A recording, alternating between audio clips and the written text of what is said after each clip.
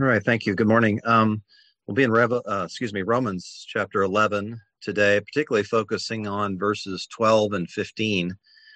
And the overall subject matter is the Jewish people, ethnically Jews, and the nation of Israel, and what has become of them in the first century. And as Paul works that out, starting really at the end of chapter 10, and then moving into chapter 11, where he speaks of the conversion of Israel someday in widespread numbers, seemingly. So you have expressions like removing ungodliness from Jacob, and all Israel will be saved, and so forth. There's debates on what those things mean, but generally speaking, the idea that was common amongst the Puritans. And I would recommend to you a book called Puritan Hope by Ian Murray, if you don't have that book or have not read that. But it speaks of this conversion of the Jews and the effect that will have on the Gentiles.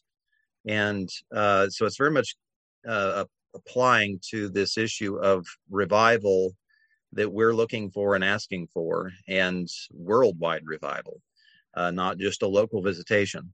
So, in verse 10, in chapter 10, at the very end, Paul speaks of, I will make you jealous by that which is not a nation. By a nation without understanding will I anger you.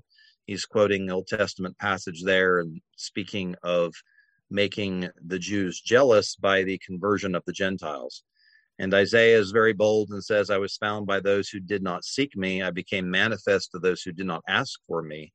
But as for Israel, all the day long I have stretched out my hands to a disobedient and obstinate people. And then you go into chapter 11, verse 1, I say then, God has not rejected his people, has he? May it never be. For I too am an Israelite, a descendant of Abraham, of the tribe of Benjamin. God has not rejected his people whom he foreknew. Then he speaks of Elijah and how Elijah thought he was the only one left. And the Lord told him that there were 7,000 that he had reserved to himself. There was a remnant according to God's gracious choice and election. And he then says that's the way it is now. Speaking in the first century, there's a remnant that is saved of Jewish people according to God's gracious choice. And then he goes down into verse 8, and God gave them a spirit of stupor, eyes to see not, and ears to hear not, down to this very day, that they've been hardened. But David says, let their table become a snare and a trap and a stumbling block and a retribution to them. Let their eyes be darkened to see not, and bend their backs forever. Just a word about hardening. Hardening is one of those things, God hardened Pharaoh's heart, and it speaks here in verse 7 of the Jews being hardened. To be hardened really is not where God goes in and puts sin in a human heart in order to make someone reject the truth, but simply that God leaves people in their sin-loving condition, and he brings truth and sort of pressure to bear upon them. So when God hardened Pharaoh's heart, really all he had to do is send Moses, whom Pharaoh would despise, and send him and command him to do something. Let my people go. And when you take a world power leader, top dog, king of the world, so to speak, you're dealing with a very arrogant man who nobody tells him what to do. And all that it takes to harden someone is simply tell them what to do, command them, in that case, to let his people go. And all it takes to harden the Jews is to send Jesus down in their midst, God in human flesh. And if they hate God, the vast majority of them did, and have God in human flesh walking amongst them, then they who hate God will naturally be hardened by the presence of God in their midst. It's not that he's doing anything wrong, that Jesus is, or that he's making them sin or making them have this response. It's just the natural man's response to God's presence and God's truth. And so then we come to these verses that is the focus here for today and that applies to revival. Starting in verse 11, I say then they did not stumble so as to fall, did they? May it never be. That is a permanent fall, permanent rejection. But by their transgression, salvation has come to the Gentiles to make them jealous. So their transgression is the rejection of Jesus, and that rejection turned out to be a really good thing for the Gentiles, because salvation came to the Gentiles through Jewish rejection.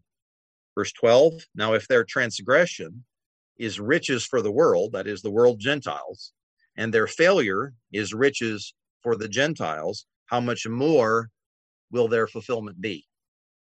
So the argument is that the rejection of the Jews in their sin, their rejection of the Lord, resulted in wonderful things for the Gentiles, riches for the world. And if that's the case, then how much more will their fulfillment be?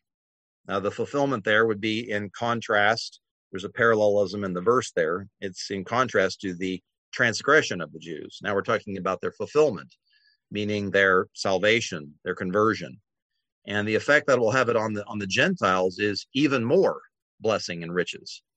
So their transgression is riches for the world. There's this sort of stimulus response effect between Jews and Gentiles, such that when Jews are rejected, Gentiles are blessed.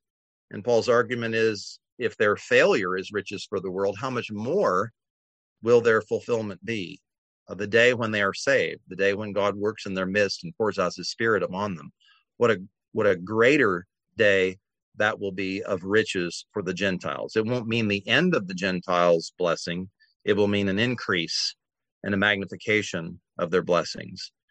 Verse 13, but I am speaking to you who are Gentiles, inasmuch then as I am an apostle of Gentiles, I magnify my ministry. If somehow I might move to jealousy my fellow countrymen and save some of them. And then here in verse 15 is very similar to verse 12. For if their rejection is the reconciliation of the world, what will their acceptance be but life from the dead? So that life from the dead, we use the word revival to refer to as life from the dead. And again, it's that same parallelism, that same sort of symbiotic connection between the Jews and Gentiles, and how what God does with the one has an effect upon the other. And their rejection meant the reconciliation of the world, meaning the gospel then went out to the nations. And ever since then, for the last 2,000 years, Gentiles have been added into the kingdom such that we couldn't possibly count the number of them today. And so it has resulted in great, great blessing. But then there's going to come a time of their acceptance where the days of hardening are over and the days of rejecting the Messiah are over. Their acceptance. And what will that be but life from the dead? Not just life from the dead for them, but life from the dead with respect to the Gentiles, since that is the parallel that is being set up here. So this is a thing that I think we should make as a prayer for the Jewish people, and be praying for them. They are not just in the land of Israel. They are throughout the world. There's a large percentage of Jewish people in New York. There's a large percentage in Houston. There's a large percentage in Florida, and in various places in the world.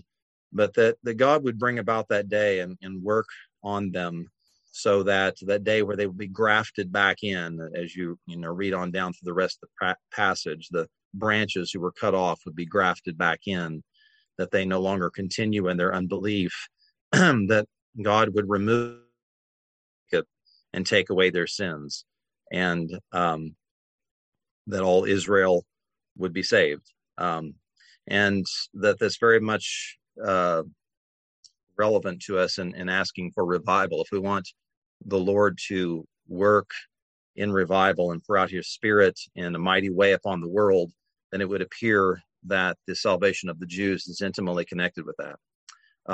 Just as a plug, there is a organization called Christian Witness to Israel. That's the name for it now.